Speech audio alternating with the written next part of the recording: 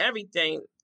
When I look back and see how God just maneuvered things, and the most inspiring is becoming a drug and alcohol counselor.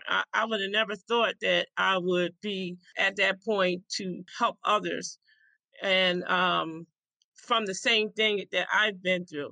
I thought I was going to be doing stuff like at a nursing home working with elderly, but God had another plan for me.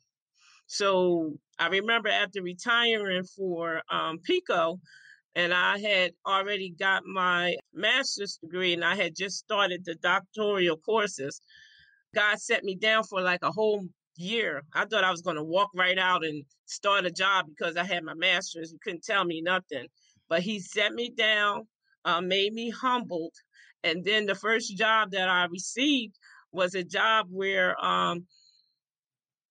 the requirements was having a high school diploma. But I was humbled and I put my whole heart into that. And little did I know it was a training for me to work with, drug and alcohol clients and learn different things and learn about myself. And then it wasn't even 4 or 5 months later, they were offering me a assistance counseling job. And on that same day, Alvernia called me and offered me a trial testing for a teaching job.